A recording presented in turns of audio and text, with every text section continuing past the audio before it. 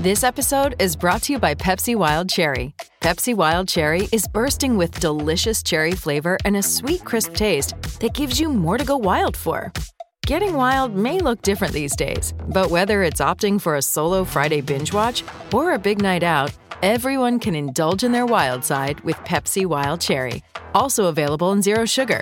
So grab a Pepsi Wild Cherry and get wild. The Celtics' first round matchup is set. It's Trae Young and the Atlanta Hawks. Game 1 is Saturday night, and we've got an awesome guest joining us to talk all about it next on First to the Floor. He's going to be first to the floor here, and it was Marcus Smart as he usually is. Brown drives, scoop layup off the glass. That's not the first time we've seen a superstar in green and white sacrifice the body. Garnett knocked away.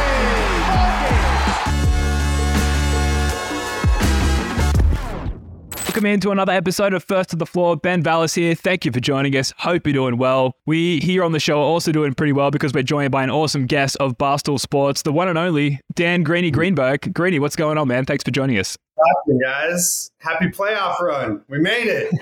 Can it start already, though? I mean, this wait until game 1 is absolutely brutal. And, of course, we've got the 5:30 a.m. start Sunday morning, hence my confusion of what day it's actually starting in the US. But we're going to be up for that game with a live stream in our playback room. So if you're listening to the show, you want some company for the game, feel free to jump in there. Greeny, how are you doing? Like, how are your thoughts just heading into this matchup? So I feel like it changes every 5 seconds, right? Like I wake up, I'm feeling good, and then, I'll be making lunch and I get a shot of nerves, and then I'm walking my dogs and I'm having an existential crisis. So it's hard. I mean, the playing games have been like a nice little appetizer to sort of scratch that itch. But, I mean, we're talking now, it's Thursday night. We're nowhere even close, and I'm running out of things. Now, before we really dive into the matchup, I wanted to ask you, like, how has this season been for you? Because every day you get up and I assume straight onto Twitter, you undertake the noblest of crafts by logging directly onto Twitter and defending the Celtics' honor against a legion of haters. Like, given how much the Celtics have been in the spotlight this year, how has this season been for you in that sense? I'd say, I mean, it was obviously one of the best seasons in, not even just recent history, but really since the Garnett, Pierce, and Ray Allen era. I think, what I found to be maybe a little more annoying than most is there were times when there was a certain, I don't want to say narrative, but like when the Celtics were underachieving and not playing to their potential, that brought in warranted criticism. Mm-hmm. It felt like because they were so good for so long this year, it was like almost forced to try to bring up that same tone anytime they would lose a game or they lose 2 or 3 in a row, where it's like, nobody really wanted to take a step back and say, we're still watching one of the best teams in the NBA. So it's like that perspective was lost. And I think it's because, we had to go so long where they just looked unbeatable that the second they maybe had a speed bump or had a moment of underachieving play, it was, oh my God, this is right back to all the bad habits. And that was annoying because it was like, it's okay to enjoy your favorite basketball team when they're playing at a ridiculous level. And I think, with that came the expectation of perfection, which just isn't realistic. So I was surprised by the amount of battles I had to have in a year where they won 57 games and were wire to wire, one of, if not the best team in the entire league. That didn't really make a lot of sense to me. How happy are you we don't have to play the Heat? Oh, I don't give a shit. I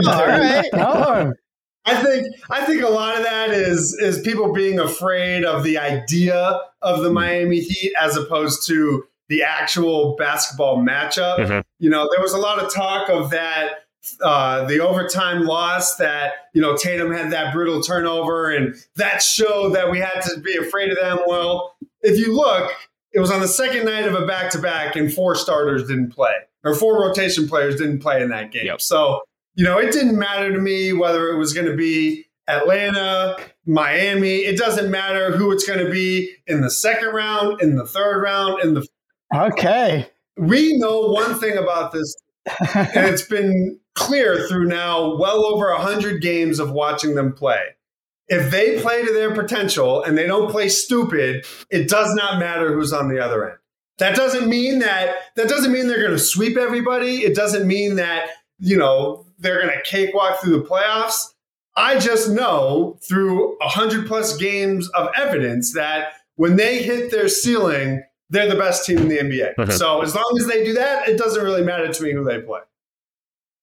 You preach to the choir, but I know for a fact it would be like 5 minutes before tip and you'd be seeing Jimmy Butler warming up in the Garden and like the PTSD. When I was watching the Hawks Heat game and Lowry was hitting these threes, I was like, my body was reacting in like a pretty visceral way. So I agree, like objectively, there was like no chance of the Heat actually beating us. But I think just emotionally, I feel just way more comfortable going up like against a no ghosts, squishy Atlanta Hawks version. Yeah, I would phrase it as I don't have concern going in, but you better believe every single dribble I'm going to be stressed out. So it's going to be an easy 2-month run by any means, but like I look at it from the playoffs are about matchups, and there's only a handful of teams that match up well if the Celtics play to their potential. So it's more, can they avoid beating themselves as opposed to who's going to, take them out?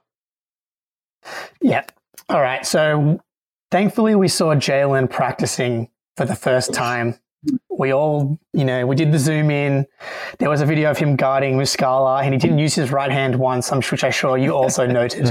But what was your first reaction to when we hear, you see the news, Jalen sliced his hand, but then like the visual of like the largest bandage ever to be used in mankind? Let me tell you. A, I'm already nervous anytime any type of injury recovery time. But then you see the picture. That's like what Pierre Paul had when he blew off his fingers with fireworks. So that freaked me out. And then this morning, I think it was Forsberg was the first to tweet out that picture. I have never zoomed in on a grainy photo quicker in my entire life. So, I mean, listen, we'll have to see it until we know. You bet your ass I'm going to be, if he starts off like 0 for 5, I'm going to be freaking out. But I think it's a bigger concern that the tip is, I don't know if the sun's going to have set by during Ramadan, right? So we have like we have an afternoon tip. He's not going to be able to eat. He's not going to be able to drink. So that to me is way more of a factor than, a little slice on his hand now that we saw him practicing with, no bandaging. Yeah, interesting. Maybe we'll get the Kyrie Irving banana on the sidelines in the third quarter or something like that for Jaylen Brown there. Zooming out a little bit or zooming in, I guess, depending on how you look at it, just talking expectations for this Hawks series, you kind of you already gave us your expectations for the Celtics in the playoffs, right? Like if they play the way we know that they can play, they're capable of beating absolutely anybody. So I will say, zooming in to this Hawks series, looking at matchups and specifically how many games you think the series might go, what are your expectations for this series in that sense?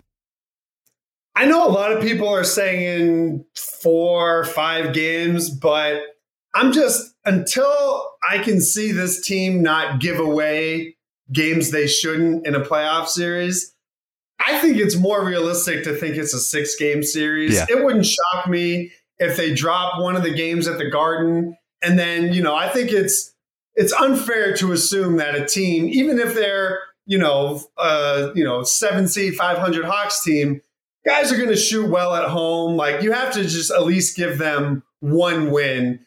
And I don't know. I think it's more likely than 6 than it is a sweep. But then again, we probably all thought that against Brooklyn last year, and that was a sweep. So I'm just weary of, for a team that maybe you're nervous is looking past teams and, assuming that things are just going to be handed to them. And, I want to see it play out. So I'm thinking more along the lines of 5-6 than 4 or 5. So I think we have a half dozen, maybe up to 10 losses this year where it looks like the Celtics just took, they were playing with their food a little bit, didn't take it seriously. Do you have concerns that that's going to happen against? I mean, it's the playoffs, right? They've been talking. We're getting ready for the playoffs. It's going to be the play. Are they going to do that in round one? Because I could see them like being up 2-0 and just kind of showing up to Atlanta a little hungover and not bringing their A game. I don't know if it's going to be a focus issue as much as it is some of the bad habits of their actual play come back to bite them. Like, I can see a game being close and all of a sudden the Celtics can't rebound in the fourth quarter and Clint Capella's eating them on the offensive glass, right? Yeah. Like the Hawks were 11th in the league in offensive rebounding. That's something where if you're only going to play one big, I don't know. That's how I think they can get snake bit. You always have to worry about the random off night shooting, in the playoffs. So I don't think it'll be a situation where they're, dicking around, not focused, playing lazy. I just think if they are going to have a game where they slip up, it's going to be a high turnover game. It's going to be not protecting the defensive glass. So things that are more basketball related than, we're playing Houston. We just have to show up and win. Yeah. I don't see that happening, especially with so much at stake in the playoffs. And really, there weren't too many games like that last year. It was the high turnovers, the stupid play, things like that. Yeah, I think the good thing is that Atlanta doesn't force a ton of turnovers and don't have the types of players I think you worry about causing those issues. The offensive rebounding, like Clint was a monster, obviously, in that Heat game. I'm sure you know better than anyone, Celtics were the number one defensive rebounding team in the league. So it'd be interesting to see, like, if Capella starts kind of going off, then maybe that's just when you do go double bigs or something like that. But yeah. So it'll be interesting, right? Because they're so good on the glass. And yet the Celtics, like you said, were number one in defensive rebounding and number one at limiting opponent rebounding percentage. So something has to give. But I just can't ignore lineups where maybe Al was the only big in the fourth quarter. He just doesn't rebound late in games. It's bizarre. So if you are going to go double big there, that kind of hurts you because now they can just keep Capella at the rim defensively. So it'll be fascinating to see if they are having trouble on the glass. What does Joe do? Does he just, swap out Rob for Al? Does he play both? I don't know. It's going to be important that the guards, certainly help out because that is how they lose all these close games is they just can't secure defensive rebound. I think something we saw in the first half of the year before Rob came back was like massive commitment from both Jalen and Jason, like on the glass. And then Rob came back and then he just obviously solves all your rebounding problems because he's just a ridiculous rebounder. Yeah. And then when he went out again, it felt like it took him a little while to kind of recapture that focus on the glass. But your point about, expecting a sweep, I had a look. Like last year, there was one sweep in the playoffs. Like they actually don't happen that much. And it was us. Year before, there were only two sweeps. They don't happen that much. Like the Warriors, they lose one game to the Mavs. Like I think, getting closer to 5, I think 5 is probably the number that makes sense. I just like the matchup a lot for this team. Yeah, I mean, like they still have to prove that they can guard you on the perimeter, right? They have to prove that they can find ways to get Trae Young out of jail. So if he's gonna be bombing it from 35 feet, you just tip your cap to him. Go nuts, dude. Yeah. If he's gonna turn into like what Steph did in the finals, like cool, man, you earned it. But there is more of a basketball problem, similar to what Brooklyn had last year, similar to what, if we end up playing the Sixers, they'll have to deal with. If you don't have elite perimeter wing defenders and then size in terms of your guards, it's a problem for you to try to defend this team for 48 minutes. Matchup-wise, it's an absolute nightmare for the Hawks. So as we've sort of already talked about, it's an absolute nightmare for almost every team in the NBA. But Trae Young is going to be put in absolutely every action or as many actions as possible defensively for the Hawks. That's going to be brutal because he's going to be expected to carry the load offensively as well. So it's going to be a tough series to understate it entirely for Trae Young there. And then Marcus Smart, I think we're going to see a return of the Marcus Smart post-ups as well, posting up poor little twiggy Trae Young. I mean, let's knock on wood.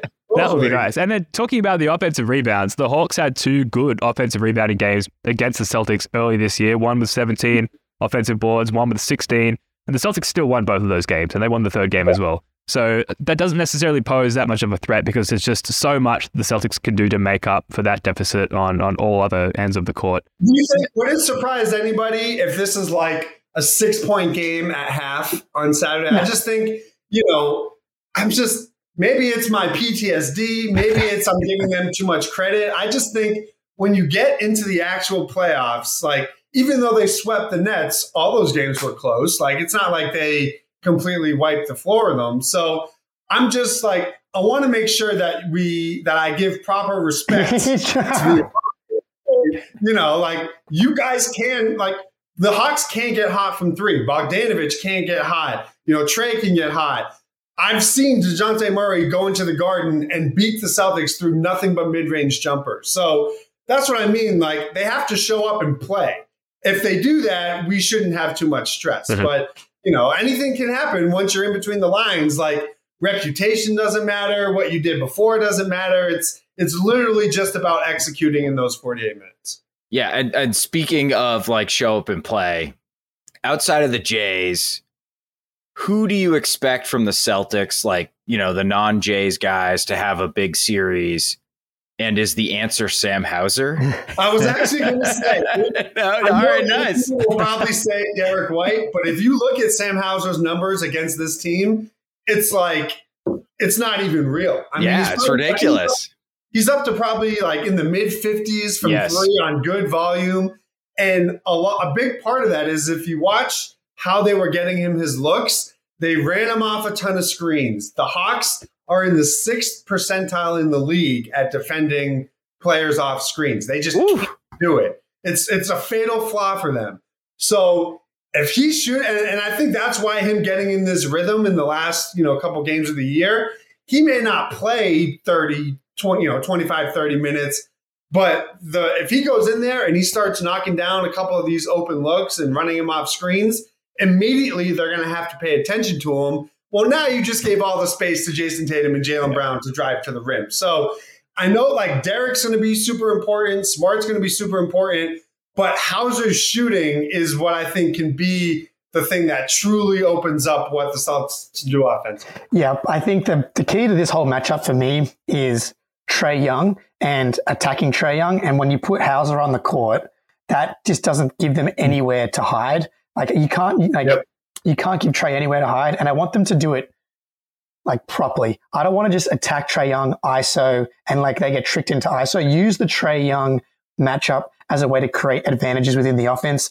You said the Marcus Smart post up, post him up, bring help, kick to whoever it is, and then get driving. I don't even want to see too many like quick shots because that I think being able to get like a quick open 3 when you get a quick advantage is going to be very easy. I want to see Jaylen attacking off closeouts. Even Hauser's been looking pretty good attacking off closeouts. But Hauser and Al, they can take as many quick 3-point shots over those after those quick. Right. I don't want Al driving too many. I don't want Al driving too many closeouts in the first round. You got to save those legs. But you mentioned Smart, and the guards Brogdon and Derek. I think like they're definitely a key to the series just because the strength of Atlanta is Trae and DeJounte, and just like you said it before, I think it was Ben, like it's a matchup problem for so many teams because the Celtics have strengths on the wing, strengths in the front court, strengths in the guard room. I thought Marcus had a really good quote today because I think Joe has been hesitant to bench Marcus when it comes to crunch time, and I wonder what your thoughts are on kind of like if that happens. So I'll read the quote. All 3 of us will sat down and talked, and we all let each other know we're all here to win, and that's our main goal. We're going to sacrifice whatever that means. And Joe hasn't done it really in the regular season. I think, Marcus, I think for the most part is the right choice for the closing lineup. But what do you think about the guard rotation there? My gut says, your 3 core guys, Tatum, Brown, and Smart, I think have shown enough to warrant the benefit of doubt and getting that first crack at it. At the same time, if Marcus isn't going to play the right way, he can't be on the floor in big moments. And I think as long as Joe is empowered enough to make those tough calls, now Whether he will or not is remained to be seen. But, that was the same with Ime. It's the same. Like, we just don't know until we see it. I think his larger body of work has shown that he can play the right way when it comes to, knowing his pecking order in those late moments. Like, people see him take a wide open three and freak out. Like, that I don't care about.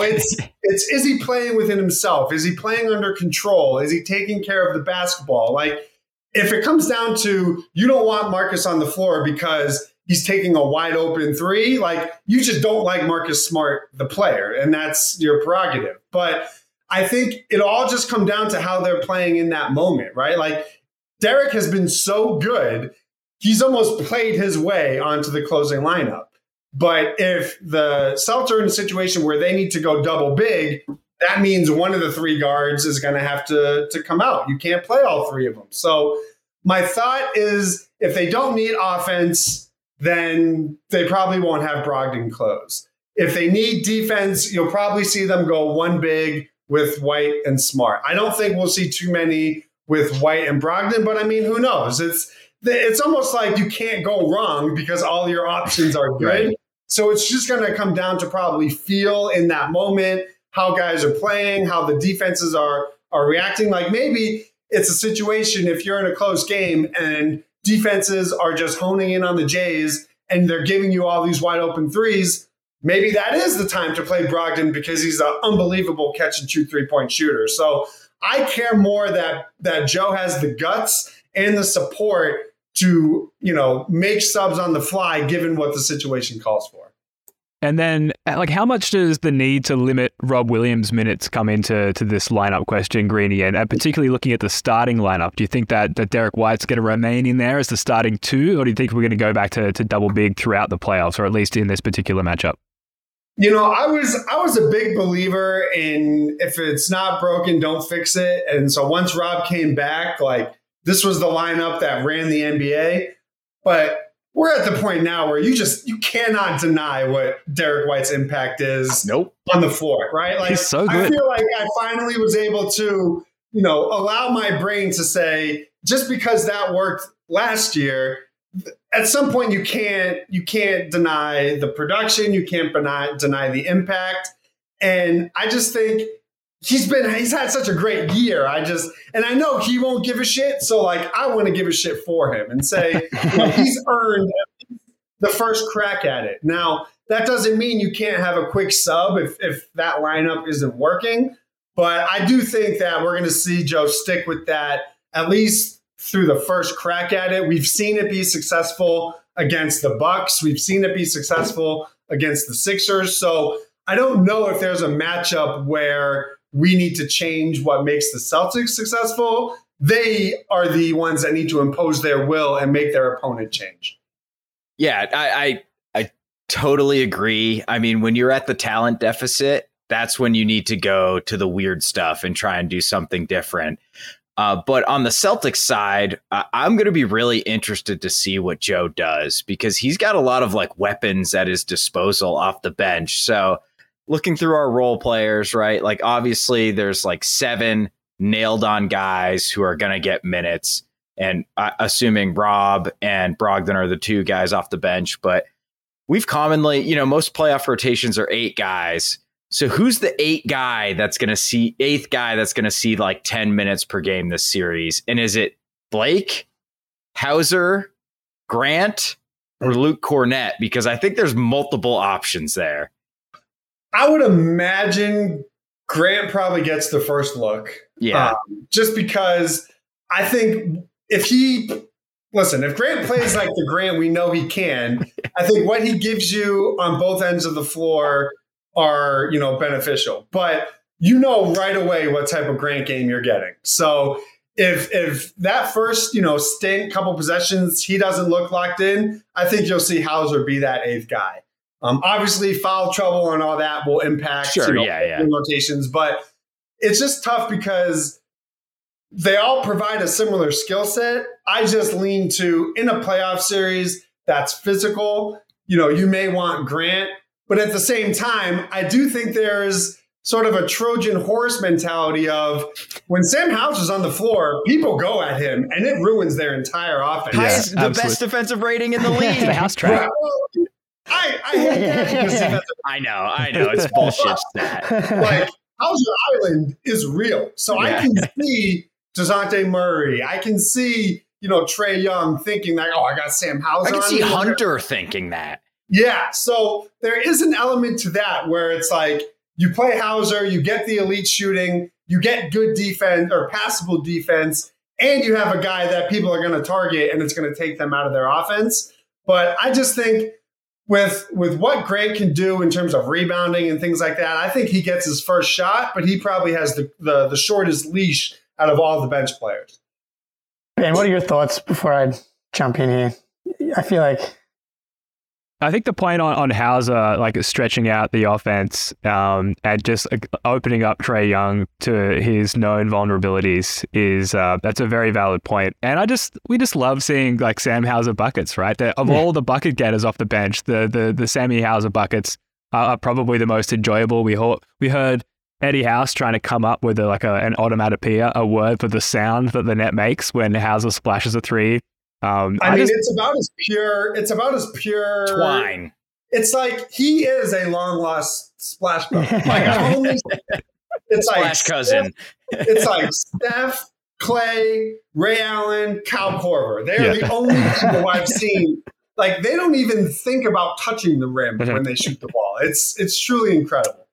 I'm actually, I'll be surprised if Grant is the guy that gets the first minutes in this matchup specifically, just because I think it's all about the offense and making Trae work. And I think if you put Grant out there, you're giving Trae an out. That's true, because he can just go. That's true. You may want to have it be a perimeter guy. Because I know Grant can shoot from 40% from three, but he's not like Hauser's got a lightning release. I think Sam Hauser can shoot 3 times before Grant gets like a single 3-point shot off. And then just the turnovers with Grant right now, I think Hauser doesn't turn the ball over because he just shoots it. And he's been pretty good off the catch. I'm of this podcast, I'm pretty down on Grant. To your point, I think I don't want to say you're stuck in last year, but this, because that's the thing. That's true. Yeah. Because the Derek White thing, it's been true for a while. And I think this team is just is very different. The offense is so good when they're humming, and Hauser, the juice that he brings to the offense, it's could be a 7-point lead. They go to the bench and then the game's over after Tatum and the bench goes in. I'm not sure if Grant, especially in this matchup. I think you make a good point, just because even though Grant can shoot 40%. Their 40% aren't created equal, right? No. Hauser is such a better off-ball moving, without the ball, and he would make if he's the weakest offensive option, Trae Young would guard him. He's going to make Trae Young have to move, whereas Grant, he just kind of stands in the corner. It's easier to defend. So you're probably right. I'll stop it. But your stat about the 6% coming defending off screens, Hauser, he gives you that weapon. Go Spoonie.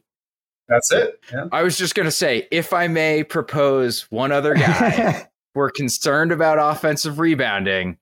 Blake Griffin is basically, outside of Rob, the best defensive rebounder on the team. And he can make a shot. And also,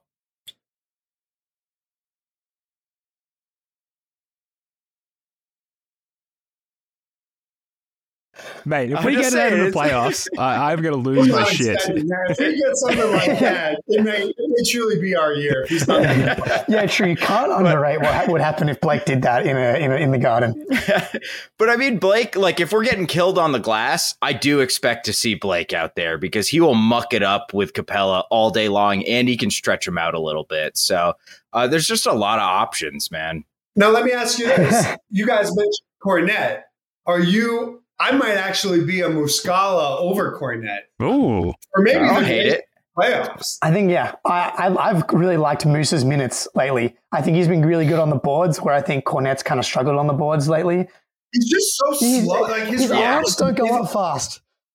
Yeah, he's not a quick guy. He's huge. He's cool to contest, at the rim, but I just feel like like you said, he doesn't go up quick enough. And then if it's a long rebound where the ball touches the floor, he's never the first one ever. Never. And so that's what really killed them, in some of their, issues late in the season where it's just like, he's right there. And you're like, how are you not getting this ball? It never made sense. Yeah, I would go Muscala as well, just because, like, again, the shooting, and I don't think that the defensive gap is like that large between Muscala and Cornet right now. Right. They're both like, if you put Cornet in isolation or you put Muscala in isolation, it's over. They're both getting cut. So I'd rather have a guy who looks a little bit faster and can shoot 40% from three. Looks faster. I like that. I think that's fair. I don't think we can say for sure Muscala is faster, but he definitely feels faster right now. Yeah, like when he was putting the ball on the floor against us, it's like there was some speed there a little bit. If you give a dump off pass to Muscala, I feel far more comfortable with him like giving a pump fake and like doing a reverse layup than I do with Luke as well. Like Moose has been pretty solid. Alrighty, we'll move on to some slightly a little bit of fun here. I've been impressed, Greeny. You've like done a pretty good job with the mental gymnastics, like giving respect to the Hawks and saying like this could be like. Listen, I'm a big karma guy. All right, this is James. Oh yeah. Listen, we were 2 wins away. Okay? This is 2 important. Can't risk it. Listen. I'm not going down that road this time around. I need them to win the title. So that's fair. So you can be as careful as you want during this segment here. But if you're an Atlanta Hawk fan or analyst, what are you kind of coming up with to get away here? I've got a few kind of things from Twitter here, and we'll start with Renee Montgomery, who, by the way, I learned about her in the summer league because she was commentating and she did an amazing job. Love her. Co-owner of the Atlanta WNBA team. This is my response to what happens if the Hawks beat the Celtics. I don't see it. I don't see it. And I know you saw this tweet today. We won't be too mean about this one because Hawks Fan TV has come on the pod. He might be making a reappearance. But this tweet with I did see this today. This, I don't know, this is a little delusional. If you aren't watching on YouTube, he's got kind of comparing the starting lineups here with like greater or less than signs, and Trae Young has 3 greater than signs and Marcus Smart. DeJounte is a greater than D. White. And somehow Collins and Hunter only 1 less than sign than JB and Tatum, with Capella being greater than Horford. A little bit of delusion, I think, is fair. A little bit. But it has been interesting to see, because fans are going to watch their own team so much more than any other team. They're obviously riding high off the Heat win. And obviously getting this monkey off their back from that perspective. Is there anything from a matchup point of view that you think that the Hawks can take advantage of the Celtics? I know you've mentioned the offensive rebounding. Oh, definitely. So all year the Celtics were pretty terrible at defending pick and roll. I think they were in the 37th or 38th percentile in defending the pick and roll ball handler. Well, no team in the NBA runs pick and roll more than the Hawks. They're 28% frequency, led the league.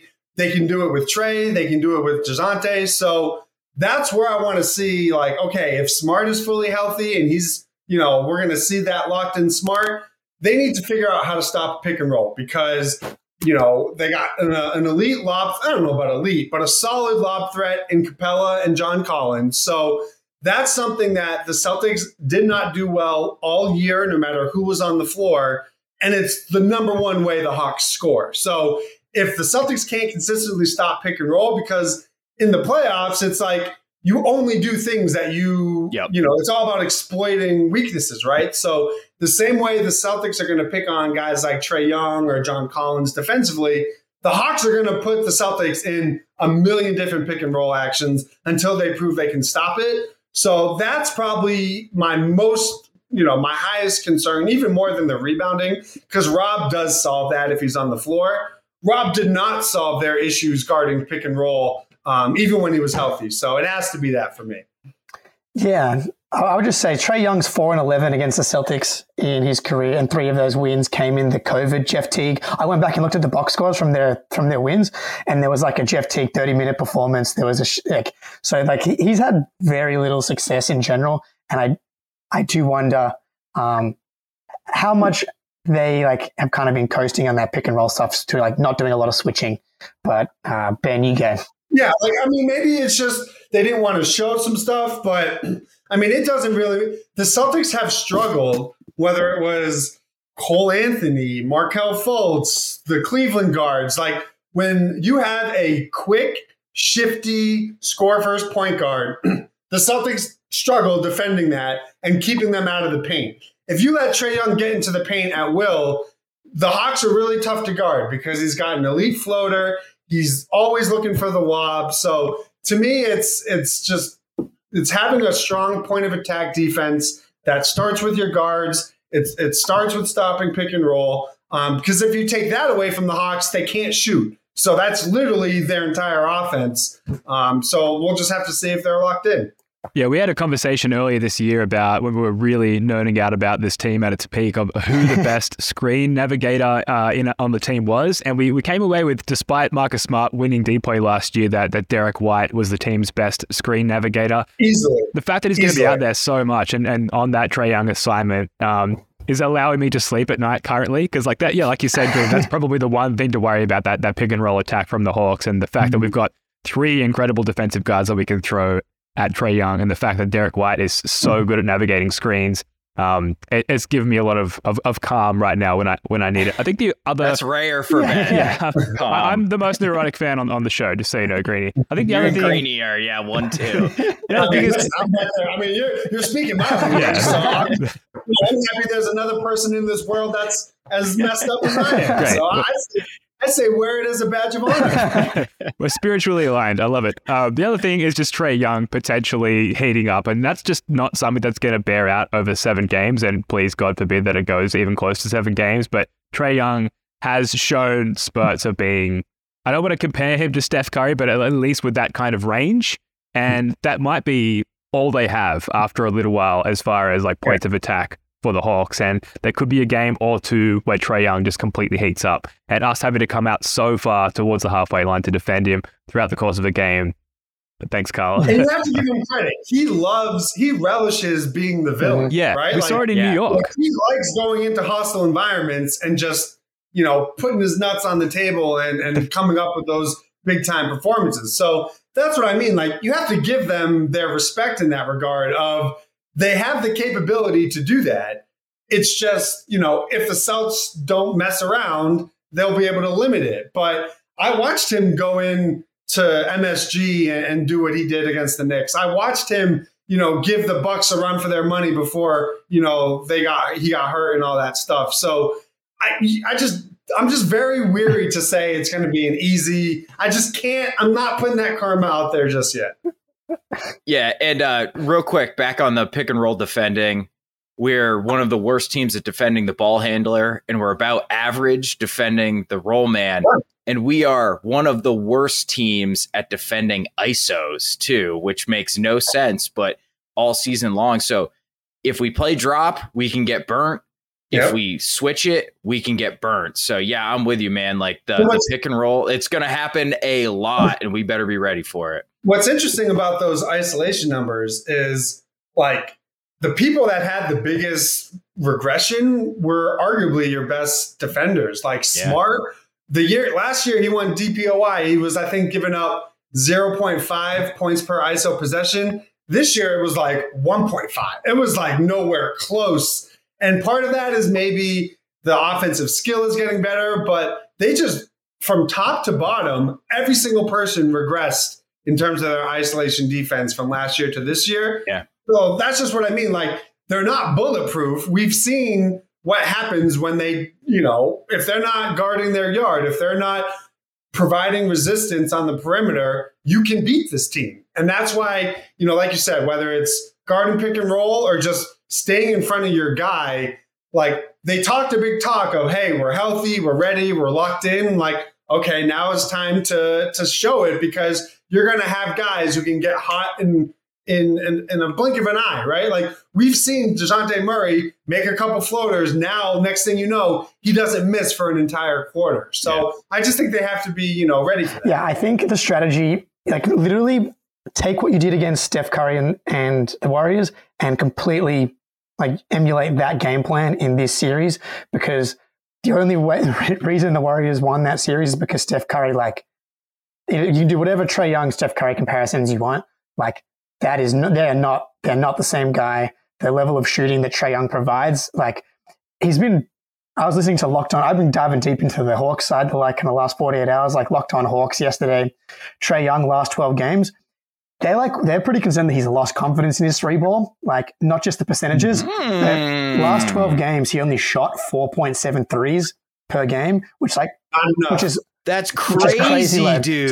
So it was really good to see him shoot 8 against the Heat, because like he has kind of stopped shooting. And so like if you're the Celtics, I think you kind of force him. Like I don't think Trae Young has the ability to do what Steph Curry did to Derek White. So I think you force him into that, and like if he starts to get in his head, like if he's already close to that kind of doubt, the Garden's that's not gonna be long before he cracks, I don't think. Right, and one takeaway I had watching that Heat game, and it was maybe more with Murray than it was with Trae. I feel like you can bait them into taking bad shots. Yes. Right? So if you're playing that same type of drop coverage along the three-point line that they did with Steph, Trae's taking those threes because they can't limit themselves from making bad offensive decisions. Like DeJounte Murray took, I think, 6 or 7 threes against the Heat. He's not a three-point shooter. So the same way that teams think that they can bait Marcus Smart into taking those threes, I think you can bait, whether it's Sadiq Bey or, like he's a huge hero 3 guy. Sadiq Bey will pass up the right play to take a hero 3. We know it. We've seen it. So I think he makes them against us, though. I know. Well, that was when he was on the Pistons. I just think that there's something to that where if you're worried about, the lob or, giving up the paint, bait them into taking those pull-up threes. Yeah. And if, like we said, if he pulls a Steph Curry and he goes nuts, then like you can tip your cap. But I don't think that's sustainable. Yeah. And like if he does go Steph Curry, the flip side of that is like they don't have the Warriors defense. They have the Hawks defense. So that would be my game plan. What about this, Greeny? You get to pick one guarantee for the playoffs, and there's 4 here. Rob stays healthy is number 1. Derek White maintains his regular season 3-point shooting percentage, which is currently at 38%. The Celtics maintain their regular season assist to turnover stats, which is currently at a 2.0 assist to turnover ratio. Or Tatum's pull-up 3 comes back up to 35%, which is currently at like 29%. This is all right. So this is something that I want to happen, or I think you just pick one. Like, and you get to pick one thing that's like a guaranteed truth that like will. It's Rob. Okay, 100% Rob. Rob is the biggest ceiling raiser on the roster, bar none.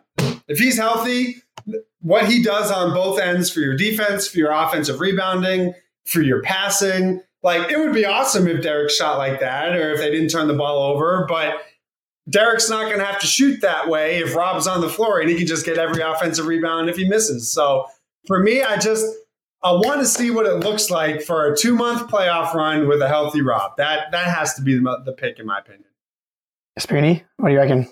Yeah, I'm going with the turnovers, man. Like I still have like lie down to go to bed, finish reading my book, and I close my eyes and I see Draymond Green fouling Jason Tatum, but it's not called, and he coughs up the ball on a drive. Like, if I could ensure we always have double the assists to turnovers, I would take it all day. What about you, Ben?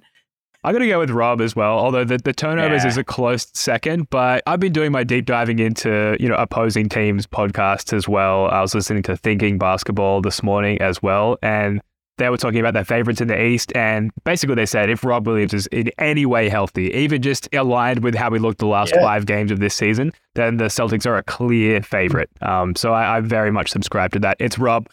The turnover thing, it's like I said, a close second. And the Tatum 3-point shooting, like if Tatum could just pull up and shoot 35% on those ISO sidestep threes, like that's going to obviously bear out well for the Celtics. But I don't see that happening. Unfortunately, I don't see the Rob health side of things happening as well, as much as I like pray to whatever God anyone believes in that it will be the case. I'll do anything. If there's something that I can do in this world to guarantee Rob's health, let me know. I will do it. Anything at all. What do you think, Jake? Let me put it this way. Did you guys all watch the Fire Fest documentary? Yeah. Oh, yes. Hell yeah, both of them. Okay. You know, I had to get a bottle of water interview scene. And what were you willing to do? That is what I'm willing to do for this entire playoff. Everything is on the table because he is that. Well, so, Greeny, I've been screaming all year long that, like, obviously Rob is, like, you know, the key, and he remains the most underrated player in the league, partly because he doesn't play. So how can you kind of overrate him if he's not playing, so no one gets to see him play? But Celtics fans understand, like, if he's healthy, then the idea of us kind of walking through the East is, like, actually not that outlandish just because of how good he is. But that, you know, to keep Rob healthy all year, I was like, we should be going away from double bigs because it's the easiest way to keep his minutes down. And like, and then you start tracking, like, anytime we started to tick up like multiple games above like the 25 to 28 range, that's when it'd be like, oh, he's missed a game here or there. It's pretty much exactly what happened with the hamstring, which is why, like, keeping him coming off the bench and even all the way into, you know, the late second round, like, he shouldn't be playing more than 24 minutes. Like, I know they tested him that one time on that back-to-back, but like 20 minutes of Rob for the whole playoffs is so much more valuable than like him in and out again. Yeah, I think if you look at his game log, I think they had him up, you know, like 31 or 32 last couple games, and it's sort of like a double-edged sword, right? Because when he's on the floor that long, he gives you such a boost, but it's almost like it's then now a ticking time bomb of like, okay, we're running him into the ground. But I think they were maybe a little overly cautious in his recoveries this year for good reason. And I think they really nailed their management plan for him and Al throughout the year. At some point, you got to just like rip the governor off and say, all right, it's time to win a title. Maybe you do that in the finals if you're fortunate enough to get there. Like, you don't need to burn out Rob in the first round to beat the Hawks, certainly. Mm-hmm. But maybe it's the deeper you go, but it's just so unpredictable because, like, the guy could go up one jump in one awkward land and it's over. So for me, it's like, I'm with you. I would love to keep it 20 to 25 minutes, but when he's on the floor and he's just dominating everybody, I'm like, all right, don't take him off. Like, it's like, this is what I've been missing. So I don't know. I don't know how Joe's going to do it. Yeah, I know it's like having that superpower that's like, you know, you can't use it for too long, and then it's like you start burning out. Yeah. But honestly, like that 20 to 25 minutes of Rob is so impactful. So we will see. We'll move on. Are there any other first round matchups just in general that you're super excited for? Oh yeah, I mean, I'm pumped. I mean, it's cheesy to say all of them, but like, I can't wait for Cavs Knicks. Yeah, that's going to be awesome. I can't wait for all Kings of the Warriors. West. Yeah, Kings Warriors. I'm kind of down on Clippers Suns just because George isn't going to play. And that's kind of a bummer. Lakers Grizzlies Day, that's fun too. But even still, with like Steven Adams out and Brandon Clark out, I mean, that'll be fun just for like, the trash talking and all that jazz. But I'm just already annoyed at the whistle that the Lakers are going to get during this run. So like that kind of loses its steam for me. But, I'm not really expecting much out of Philly and Brooklyn. I think it'll be a nice little revenge series for Mikal Bridges. I think that's a series where, the Sixers could overlook the Nets and drop a game or two here or there just because nobody's even – it's sort of like the Celtics series where I don't think people are even thinking the Nets are going to win a game in that series, but they play hard. So I'd say for me it's probably Knicks, Cavs 1, and then Warriors, Kings. I just think, it's going to be awesome to see the Kings in that environment again. But B, you're talking about two insane offenses where, if that gets into a track meet, the Kings have proven they can hang. And I don't know if, the Warriors' depth and defense is going to be good enough because I just think people are sleeping on Sacramento and I believe in the beam. So, pray to the beam. Yeah. So speaking of first round matchups, who are we rooting for in the last play-in game here in the East? I guess in the war of attrition, right? We know nobody's going to beat the Bucks in round 1, but who is going to give them the hardest time? The Bulls or the Heat? Like, who are you rooting for? I think it's Chicago, and I only agreed.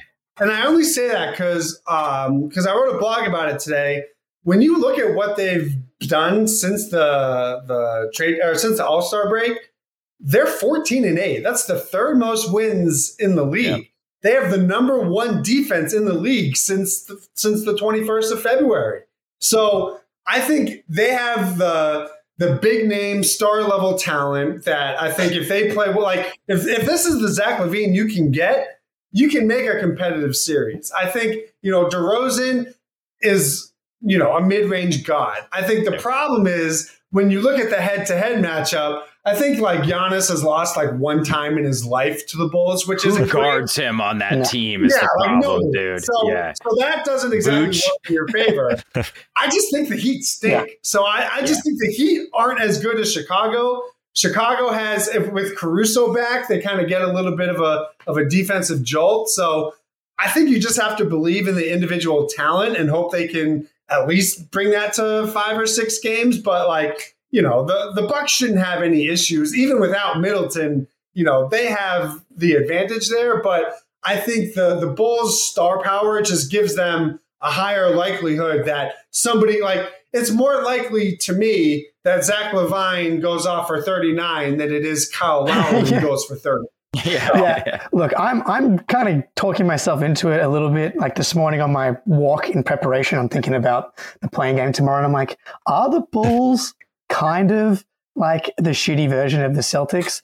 Like LaVine and DeRozan are like, they have 3 All-Stars. They're like Walmart Jays. Vucevic can pop like Al Horford. And then he can shoot. And then you've got Caruso, who's like Marcus Smarty. And then Patrick Beverly is like Derek Whitey. So they're like all worse than our versions. But like the matchup problems that the Celtics pose for the Bucks, the Bulls also pose. Like the pull-up shooting from LaVine and DeRozan that can get the Bucks into trouble. They do have it. And don't sleep on Patrick Williams. He's a really, really good arm ball defender with good size. Your Giannis stopper. He's not stopping Giannis. Yeah. Nobody is. And I don't think they can build a wall like the Celtics can just because, who's their backup big? Andre Drummond? He's not doing anything. When it comes down to shutting off the others, if you need to throw Patrick Williams, who has great length, on a Drew Holiday or a hobbled Chris Middleton, that's a much better wing defender than Caleb Martin or Tyler Hero.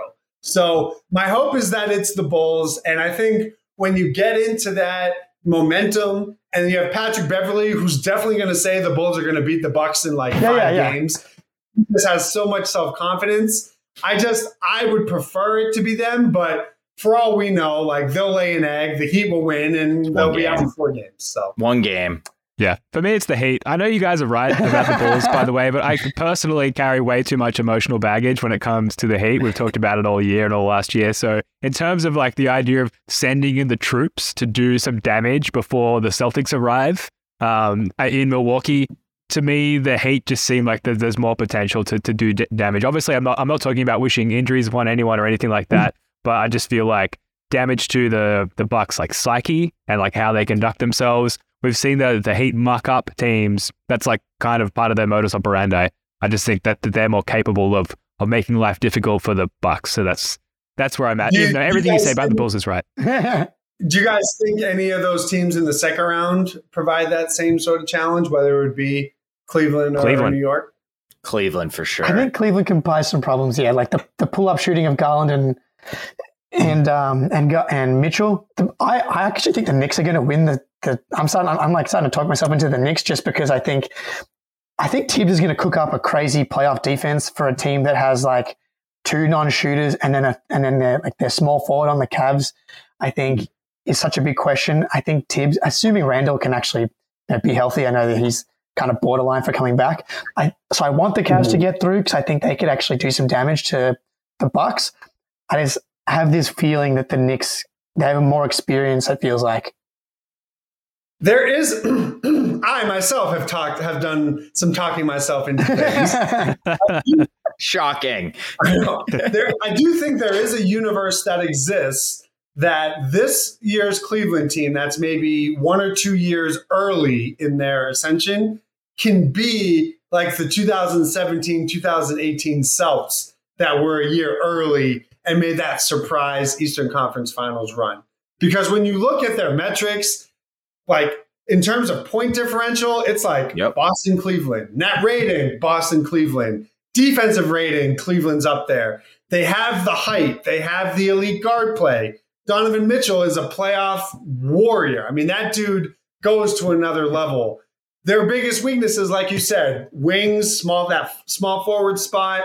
You know, anytime you have to put faith into Karis LeVert is, you know, a wild card offensively. But I just think when your backbone is defense and elite scoring perimeter players, you can get through a postseason run and upset people. Whereas the Knicks, it's like, you know, you got to have Randall playing out of his mind. You got to have Quickly playing well. And Brunson, I think, is having an unbelievable year. But I just don't know if they have like the additional supporting cast firepower that Cleveland does to potentially upset the Bucks or anything like that. I think the good news, regardless of who goes through, I think if they go through, that means Randall's healthy. I think the Knicks like are good enough to at least like challenge the Bucks and like put up a fight. Yeah. As opposed. Am I alone in just not trusting the Knicks in the playoffs at all? Like, I do not trust Julius Randle at all in the playoffs. I'm sorry. Brunson will ball out, but man, like last time he was in the playoffs, he was bricking he's like hitting the side of the backboard against the Hawks. This is a different team, though. Yeah, it's a different team. It's like, but it's the same Randall. Right, between Randall and RJ Barrett's that way too. Like, RJ's so bad, dude. I'm sorry. I was a big RJ guy. There are games where he locks in and overachieves, and it turns them into like he's killed the Celtics in every time they played. So I just think they're a roster that has more volatility in terms of you outside of Brunson. I don't know if you can feel great about getting a consistent, you know, play from everybody throughout a series. Whereas with Cleveland, it's like, you know what you're getting out of Jared Allen. You know what you're getting out of Donovan Mitchell and Darius Garland. And I think there is something to be said of this being their first playoff run in the post-LeBron era. Like that could give them a little bit extra juice. So I believe in their talent maybe a little bit more. But I think if the Knicks if you're getting the best version of the Knicks, they've shown that they can lock in defensively. And, you know, Jalen Brunson's one of the best clutch players in the league. So you have to give him his respect. For sure. All right, well, buckle in, folks. The playoffs are right around the corner. The temperature in the room, from my gauging, is nervous excitement, which I think is part of the course going into every postseason. I think that's fair. That is going to do it for this one. Thank you so much for joining us. Please rate, review, subscribe, comment, all that good stuff. Help us out with that algorithm there. And come and join us Saturday afternoon for Game 1, live in our playback room. That's going to be a lot of fun. Greeny, this was awesome, man. Thank you so much for coming on. Oh, anytime, guys. You know, if I'm still alive after Game 1, I mean, listen, I kind of joke about it, but it's not really a joke. With, you know, it took 300 days for me to get over June 16th, 2020. The regular season over in a blink of an eye. Like, I'm 36 now. Like, I can't be. I may not be. I don't know. My it's getting old. Yeah, the strain on the heart is real. Spoonie and I are both 36 as well, so we feel that. And look, that's why we do this. We do this to keep ourselves focused and not like spinning off into the universe out of control with anxiety about what's going to happen next for the Celtics. All right, guys. Spoonie, Jake, love your work. Until next time, go Celtics. Bye, guys.